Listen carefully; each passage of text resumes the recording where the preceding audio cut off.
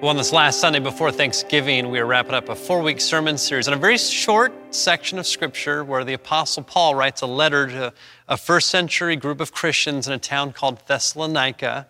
And we find ourselves in the middle of 1 Thessalonians 5, 16 through 18, where the Apostle Paul gives 3 commands. We've uncovered these: to be joyful always, to pray without ceasing, and to give thanks to God in all circumstances.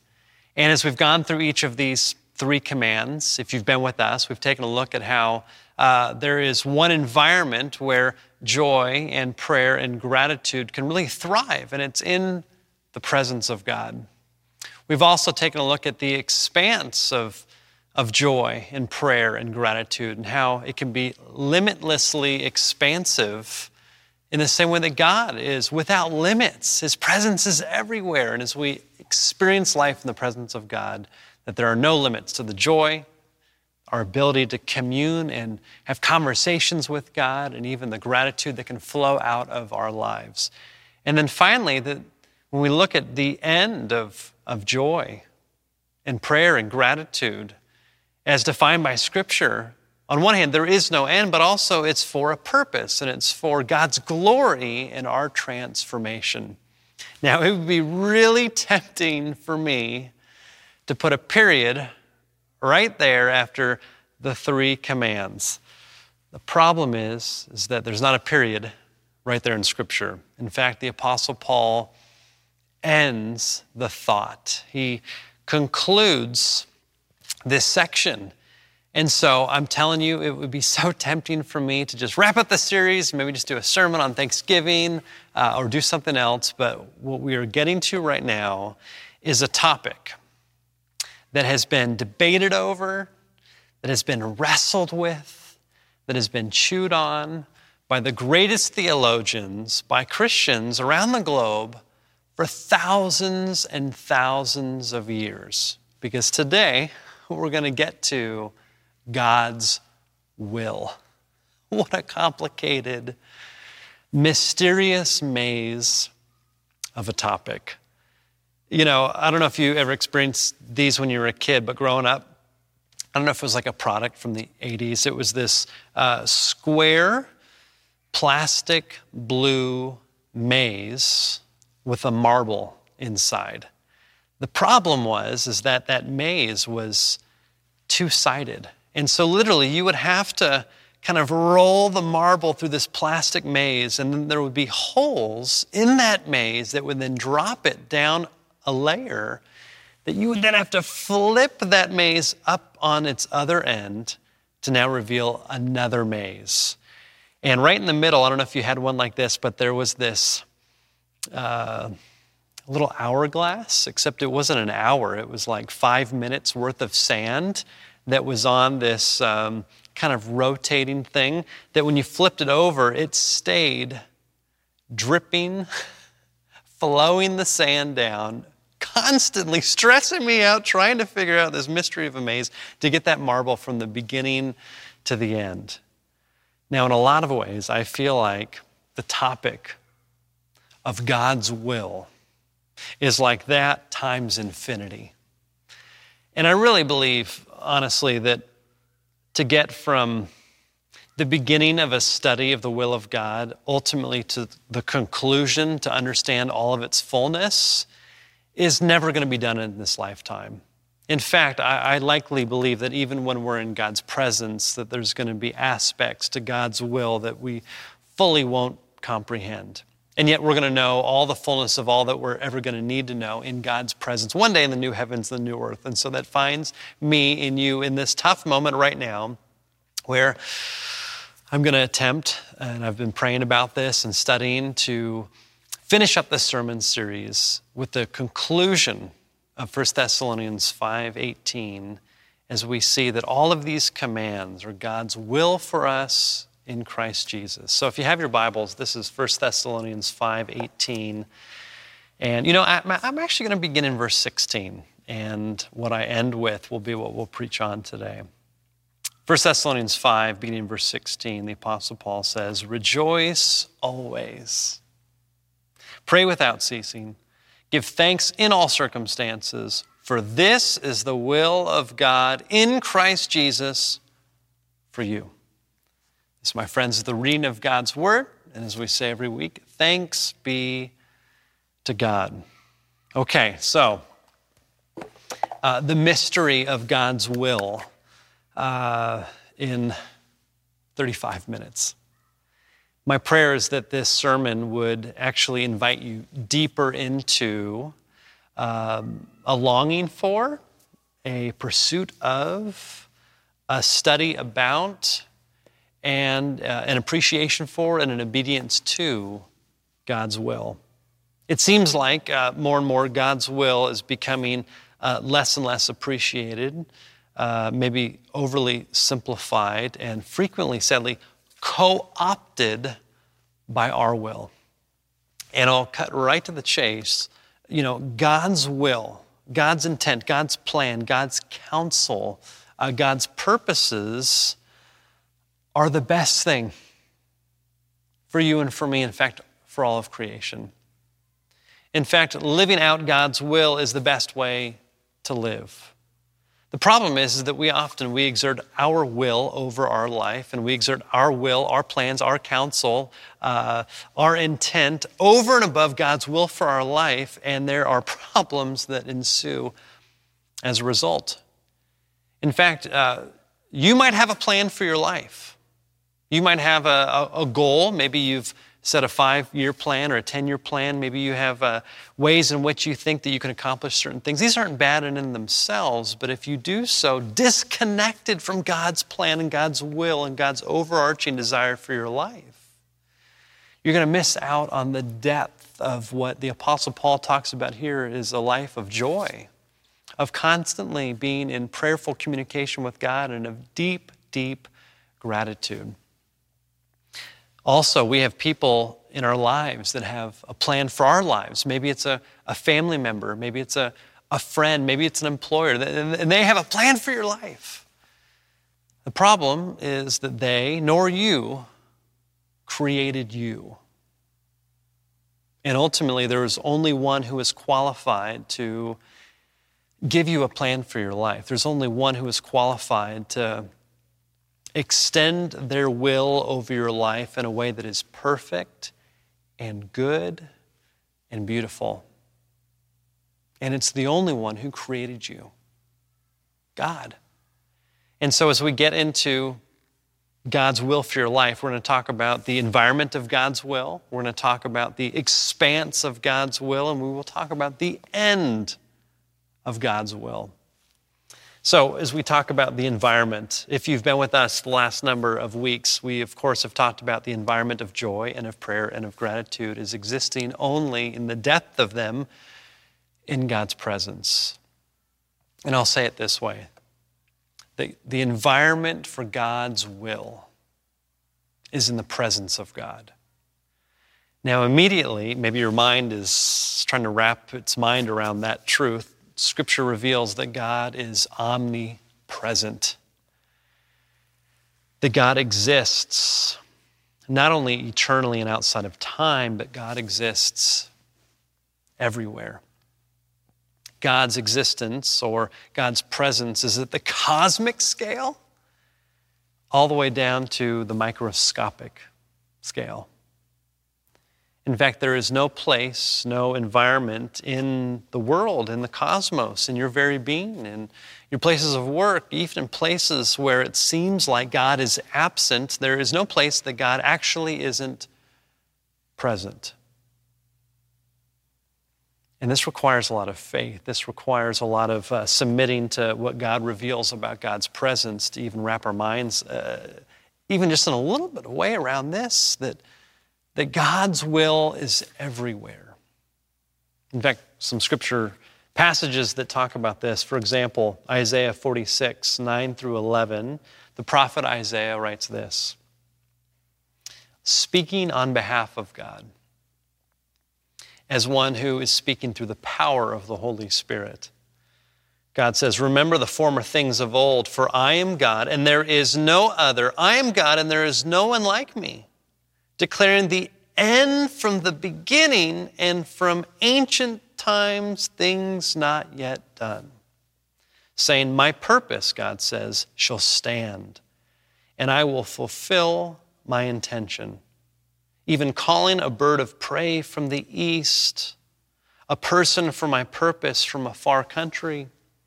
I have spoken, says the Lord. I will bring it to pass. I have planned, and I will do it. I want you for a moment to grasp just an iota of the power of the will of God. God has the ability to simply speak, let there be light, and there is light. Isaiah is the instrument through which God reveals that there is no one in the planet who can do that level of execution of their will.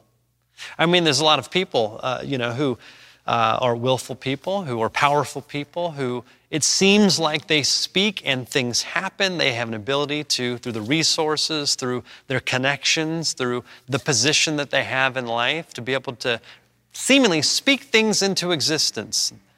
You know, they make things happen. Maybe you know some people like this, whether personally or from afar. Maybe you, in maybe a small way, have this ability that your will be done as you intend. And yet you know that there are always limits to human will.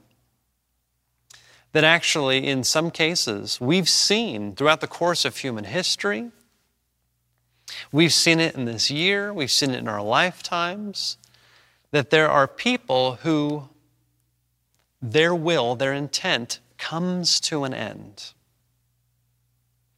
And there might be seasons where their will is expressed and gets things done wherever they are present. And yet we also see that there are certain cases where a person can be present and formally powerful. Their will can no longer be done for whatever reason. God alone is unlike any human being that has ever existed, because God's will is always accomplished. And in fact, it says here in Isaiah that God's intentions are never thwarted. God alone has the ability to make plans and never have a pandemic get in the way, never have circumstances get in the way.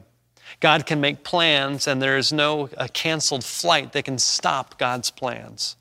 In fact, when you read all of Scripture, rather than just cherry pick a couple verses here and there to figure this out, but when you read all of Scripture, there is this consistent, overwhelming truth that God alone is unlike anyone else, that God has a perfect and a pleasing will that is sovereign over all of creation, and that the environment of God's will is everywhere.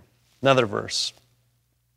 In Job 42, 1 through 2, after this long experience and conversation that goes back and forth between Job and his friends, and then ultimately Job and God, God reveals God's self and who God is in such a powerful way that then Job is humbled and then responds near the end of the book of Job and says this. Then Job answers the Lord and says, I know that you can do all things, that no purpose of yours can be thwarted. Now let's come back just for a moment to 1 Thessalonians 5, 16 through 18. Paul is saying that God has a will for you in Christ, and it's to be joyful always, it's to pray without ceasing, and it's to give thanks to God in all circumstances. Part of God's sovereign will isn't just to speak things into existence. Part of God's will isn't just to have all of creation exist. Part of God's will is that you, as a human being, would experience a relationship with your Creator. And as a result, that there would be joy, that there would be communion with God, that there would be gratitude that would flow up and through your life. And this is where we must get into the expanse of God's will. And this is where there's great difficulty in trying to articulate, using a finite mind, something so infinite. This is where in some ways it's absolutely impossible to enter into the mysterious maze of God's will, to somehow comprehend in a way that at the same time doesn't leave still a little bit of frustration because we can't see the full picture. Leaders and theologians, Christians for thousands of years have tried to articulate in human language God's will. And a lot of different theologians have even put God's will into different categories to describe the nuances, the layers, the facets of God's will. So for the purpose of this sermon today, I'm just going to talk about two categories of God's will, God's sovereign will and God's secret will. God's sovereign will, some people refer to as God's perfect or divine will, is all expansive, is all consuming. Some verses that speak to it are this. Matthew 10, verses 29 through 30. Jesus says, "Are not 2 sparrows sold for a penny? Yet not one of them will fall to the ground apart from your Father. And even the hairs of your head are all counted." So if you can try to just for a moment grasp this. Jesus, the Son of God, is saying that not only is every death of a bird something that fits within God's will, but even God's will is so expansive in God creating you and me in the image of God that God actually knows the number of hairs in your head. For some, that's easy. It's 0 these days. For other of you, how can you even begin to count how many hairs you have on your head? Well, God can. In fact, like that maze that I used to play with as a kid, the only way I would get through ultimately to the end would frankly be I would hit some dead ends and realize, okay, that is a dead end and that won't get me further in, and so I have to back up and go a different way.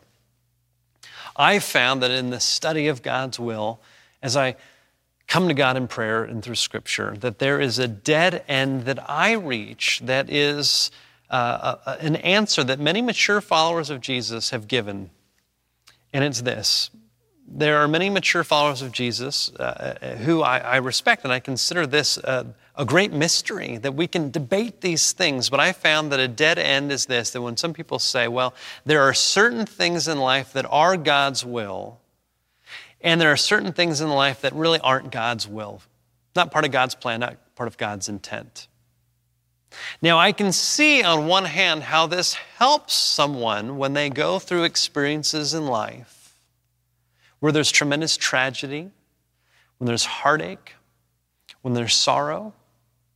I think about in my own life the tragic death of my younger brother. I think about the miscarriages that my wife and I experienced. I think about things that have happened in this world that I've seen. On one hand, I would be put at ease and I would be filled with a sense of peace if I could just say, none of those things were part of God's plan. None of those things were part of God's will. However, I've experienced that is only a temporary road of peace that ultimately leads to a dead end as I study Scripture. Let me explain. To say that there are certain things that happen in life that are part of God's will and certain things that happen in life that aren't part of God's will, I've experienced actually creates a problem. And it creates a problem where we as human beings have to then be discerners of what is God's will and what isn't God's will. That puts us in a position of knowledge where we can begin to determine and exert our preference and our will over the definition of what is and what isn't God's will. And so I've seen this played out in really heartbreaking ways, even within communities of faith. Most recently, I think about how some people have said, well, the 2016 election in the United States was God's will, but the 2020 election wasn't God's will. And then people within our own church have also said, and I've heard this over the last couple months, no, actually, in fact, 2016 election was not part of God's will, but the 2020 election was God's will. And immediately there is this clash. Immediately there is this train wreck of an understanding of the will of God. And I believe that arises from trying to figure out what is God's will and what isn't God's will. And this can get played out in our lives. It can get played out in relationships. It gets played out in the question of, well, why would God allow there to be suffering? And sometimes the answer is given, well, suffering isn't part of God's will. God just, allows it to happen. And for a moment, that gives a little bit of peace, but I've experienced that ultimately, like that maze, it hits a dead end, especially when I get to Scripture that says, nothing can happen apart from God's will. One verse that speaks to that, for example, is Proverbs 16:33. It says this, the lot is cast into the lap, but the decision is the Lord's alone. Now, a lot was an ancient kind of form of dice, if you could say it that way. To translate this into modern terms, that every time a dice is rolled, the play is for God. That somehow every dice that is cast playing Yahtzee or craps or whatever it might be, that every single dice roll somehow fits within the will of God, is to speak to the expansiveness of God's will that somehow is a great mystery. And I found, rather than trying to discern, well, this is God's will and that's not God's will, I have submitted myself to the fact that all things somehow exist within the will of God. And yet clearly there's certain things that happen that God speaks out against, that grieves God's heart, that God clearly says is sin, that God clearly has consequences for. And so rather than lop all of that off and say, well, that's not part of God's will, somehow I have to trust and I have to believe that God's sovereignty, that somehow God's majesty still is able to work out God's will even in the midst of all of these circumstances that have arisen in life, while God is still in control, while people still have free will. And that's the great complexity of this dance between the sovereignty of God and the free will of humanity. That ultimately it is God's sovereignty that overshadows and has authority over the free will of God, not the other way around. You see, if it was the free will of humanity that was more powerful than God's sovereignty, then God would be out of control. Then God wouldn't be God. Then God wouldn't alone be worthy of our worship. And so the sovereignty of God, which is all expansive, somehow, as God invites us deeper and deeper in, to trust, to believe, to have faith, that somehow God, well, as Paul says in Romans 8, that God works things, all things, not just some things, all things together for good for those whom God has called according to his purposes. Now, the danger is when we go the other way. And I'll say it like this. If there's danger, I believe, in trying to lop off events in life and saying, well, only these things are God's will, but these things aren't God's will. There's another danger. It's a little different. It's just as dangerous, I believe. And it's when we say, well, all things that happen are God's will. And the danger is when we say, why? So, for example, maybe you've heard in the last number of years, certain even Christian pastors, Christian leaders who will say, for example, Hurricane Katrina was God's will, was God's punishment for the people that were sinning. And maybe you've heard that, and maybe you react the same way I react, and I go, no, what on earth, what kind of Bible are you reading to think that God uses storms to punish people? And intellectually, it doesn't compute because you look at these hurricanes and there are believers and non-believers, all different types of people who are in the path of these hurricanes. And so the danger is when we ascribe a why to God's will. And we say, the reason why that happened is because of X, Y, Z. And in those moments, in the same way, we are exerting our will, our preference, our knowledge on top of God's will. And so I found that even though on one hand, that can make things in our lives make sense, we can connect the dots even in ways that don't line up with Scripture. Our mind likes that synchronicity. Ultimately, like those mazes, we hit a dead end. And I found that it is much more helpful to say, God, somehow this is part of your plan. Somehow this is part of your will. I don't get it. But help me to have joy in you. Why? Because you're good and your love endures forever. Help me in the midst of this to press in and to pray, to talk with you, about me, about others, about the world without ceasing.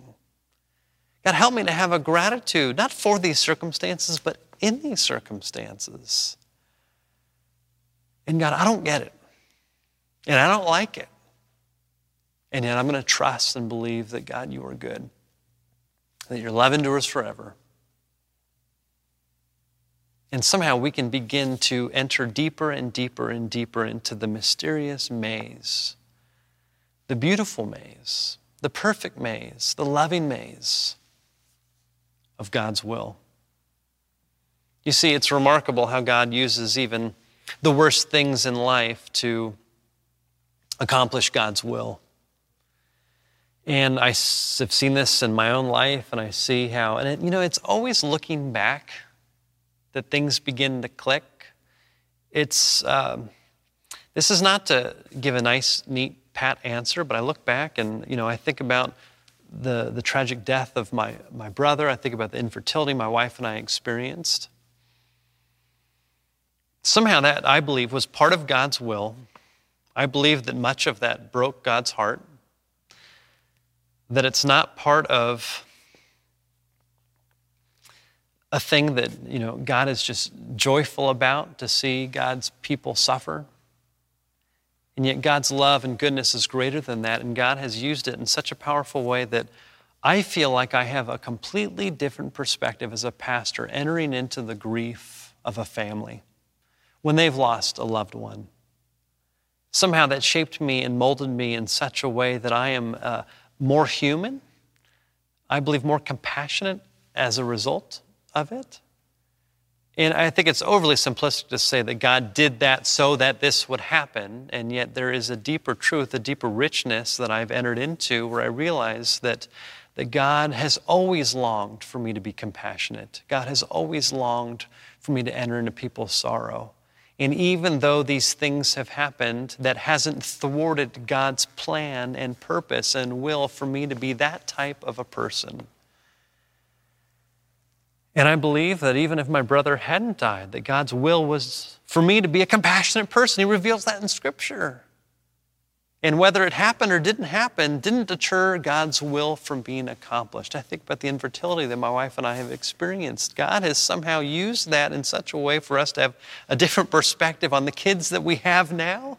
Both Judah and Barrett, it's a deeper gratitude. And there's moments where they're driving me crazy and I have to be reminded, okay, God, what a gift. What a gift. I remember what it was like where I didn't think I was going to have any kids. I remember when the doctor said, give up, you'll never have kids of your own. But I also think about how God has used us in conversations with the many other couples that have had their own struggles. That somehow that's been a door that people have been able to step into when they know what we've gone through. Scripture calls us to bear one another's burdens, and I don't think it'd be overly simplistic to say that God engineered that so that this would happen. No, I believe that God longs for us to bear one another's burdens. And even though we had that experience didn't thwart, it didn't deter God's plan and purpose for our lives. I found actually a tremendous freedom when I submit to a sovereignty of God that is way beyond comprehension, a sovereignty of God that in some places seems a little irrational. I found a tremendous freedom and a peace that happens when I submit to say, okay, God, somehow, and I don't get it, somehow this fits within your plan. It helps when I put myself in the disciples' shoes, imagining what was it like when they looked at the life of Jesus being drained away as he died on the cross. I mean, I think about that moment, and I can't even wrap my mind around what that would have been like. For 3 years, some of them following Jesus. He was to be the Savior of the world. He was to be the Messiah that would bring God's kingdom on earth, and somehow now he was dying. Now, of course, we have the long view of history, and they saw it many days later, but in that moment, would they not have felt that the will of God somehow had been thwarted? And yet God's plan was not deterred. His purposes were not deterred. And in fact, Luke says in Acts chapter 4 that actually all of that, even the arrest, the death of Christ, was part of God's will. Now, some theologians have really struggled with that.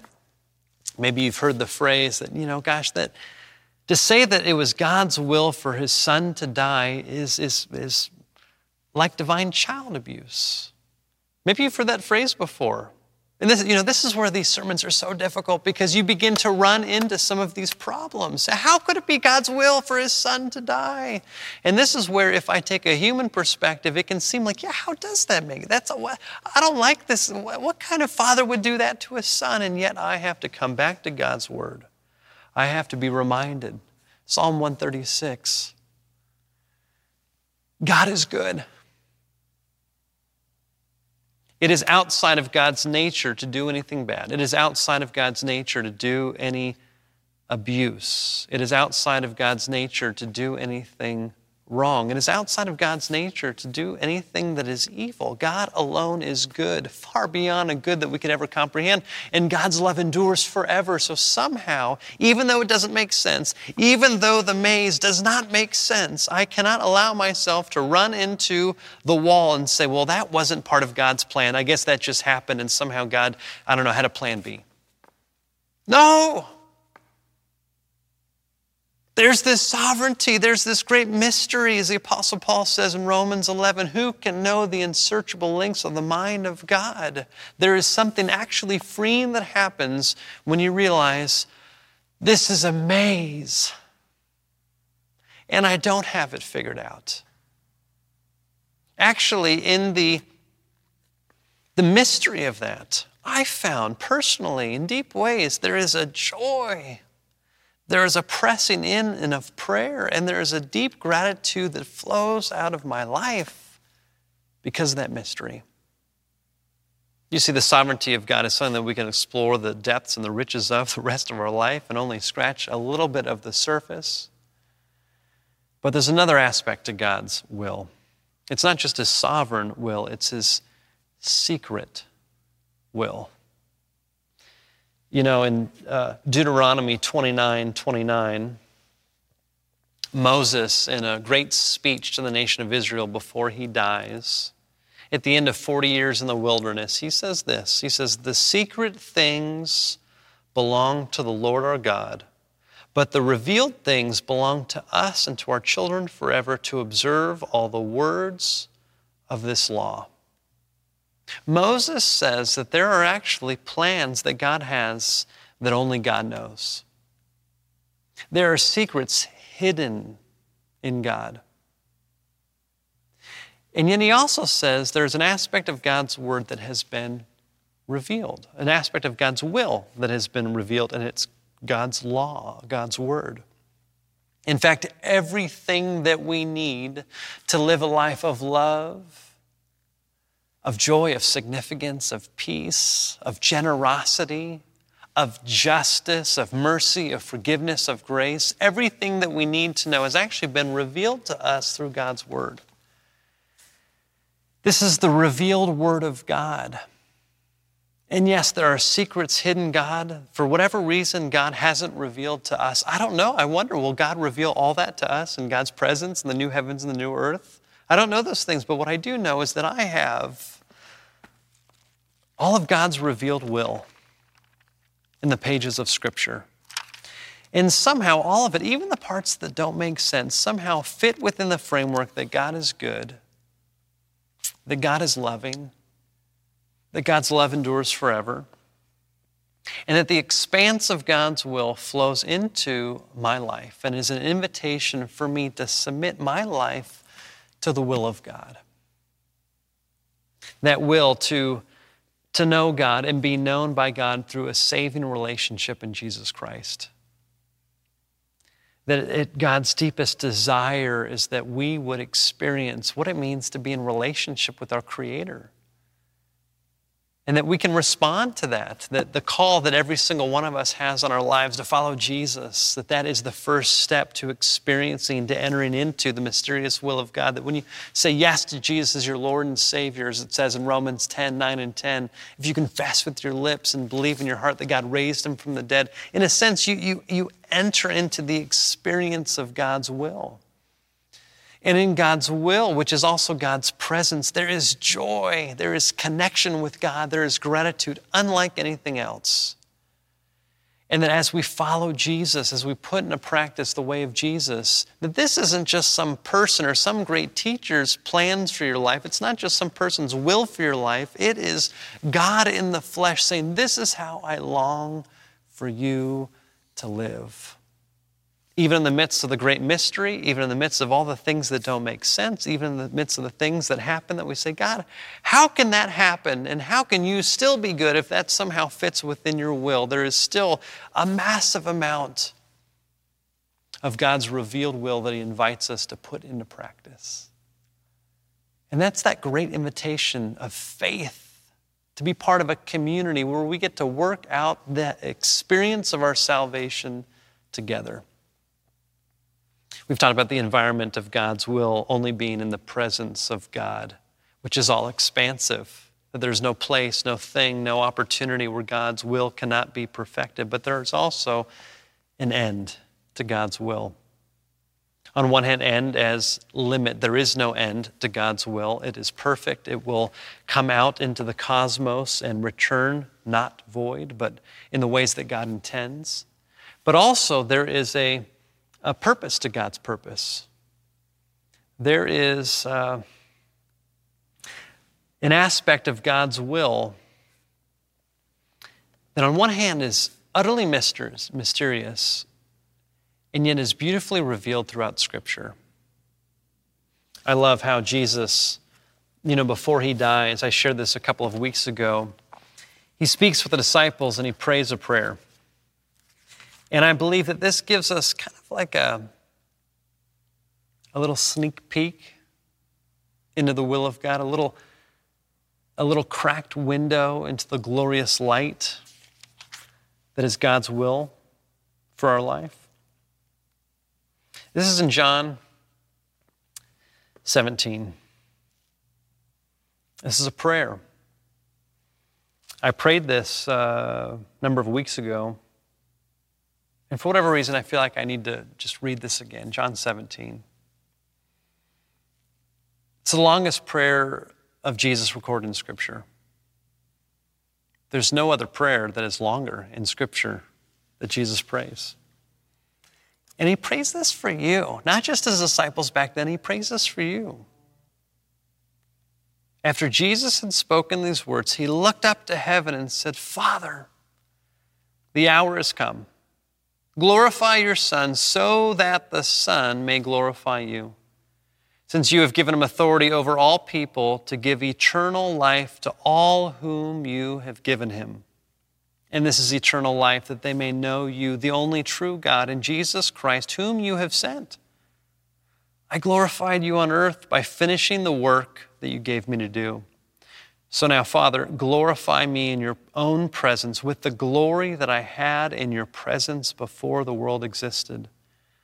I have made your name, God, known to those whom you have given me from the world. They were yours, and you gave them to me, and they have kept your word. Now they know that everything you have given me is from you. For the words that you gave to me, I have given to them, and they have received them, and know in truth that I came from you. And they have believed that you sent me. I'm asking on their behalf. I'm not asking on behalf of the entire world, but on behalf of those whom you gave me, because they are yours. All mine are yours, and yours are mine, and I have glorified in them. And now I am no longer in the world, but they are in the world, and now I am coming to you. Holy Father, protect them in your name that you may have given me, so that they may be one as we are one. While I was with them, I protected them in your name that you have given me. I guarded them, and not one of them was lost, except the one destined to be lost, so that the scripture might be fulfilled. But now I am coming to you, and I speak these things in the world so that they may have my joy made complete in themselves. I have given them your word, and the world has hated them because they do not belong to the world, just as I do not belong to the world. I'm not asking you to take them out of the world, but I ask you to protect them from the evil one. They do not belong to the world, just as I do not belong to the world. So sanctify them in the truth. Your word is truth. As you have sent me into the world, so I have sent them into the world. And for their sakes, I sanctify myself, so that they also may be sanctified in truth. And skipping down to verse 25, righteous Father, the world does not know you, but I know you, and these know you, that those who have sent me. I made your name known to them, and I will make it known, so that the love with which you have loved me may be in them, and I in them. There's a purpose to God's will, and it's that you would be one in Christ, as Christ is one in God the Father and God the Spirit. There is a purpose to God's will, and it's that you would experience the love in Christ that Jesus, the Son of God, experiences in relationship with God the Father and God the Spirit. Somehow there is this great expanse of God's will. It's as good, it's as pleasing, it's as perfect, it's as beautiful will, and he longs for you to be caught up in God's will, caught up in God's plans, caught up in God's purposes, so that you would experience a wholeness, a oneness, a joy, a peace, a love unlike anything else. So would you, with me, with our church, enter into that mysterious maze of God's will? Would we pray as Jesus taught us to pray? Our Father who art in heaven, hallowed be thy name. Thy kingdom come, thy will be done on earth as it is in heaven. Let's be a praying church, a praying people that long for, that pray for, that strive for, that bring God's will here on earth, starting with me, starting with you, starting with us. God's will here on earth as it is in heaven. Let's pray. Jesus, these are lofty things to spend a bit of time considering. And yet these things are intended to be an invitation deeper and deeper into a relationship with you. So I pray that through the power of your Spirit, that you would lead us deeper into your truth, deeper into a relationship with you, that we would know and live out your will, God, here on earth as it is in heaven. It's in your name, Jesus, we pray, and we say together, amen.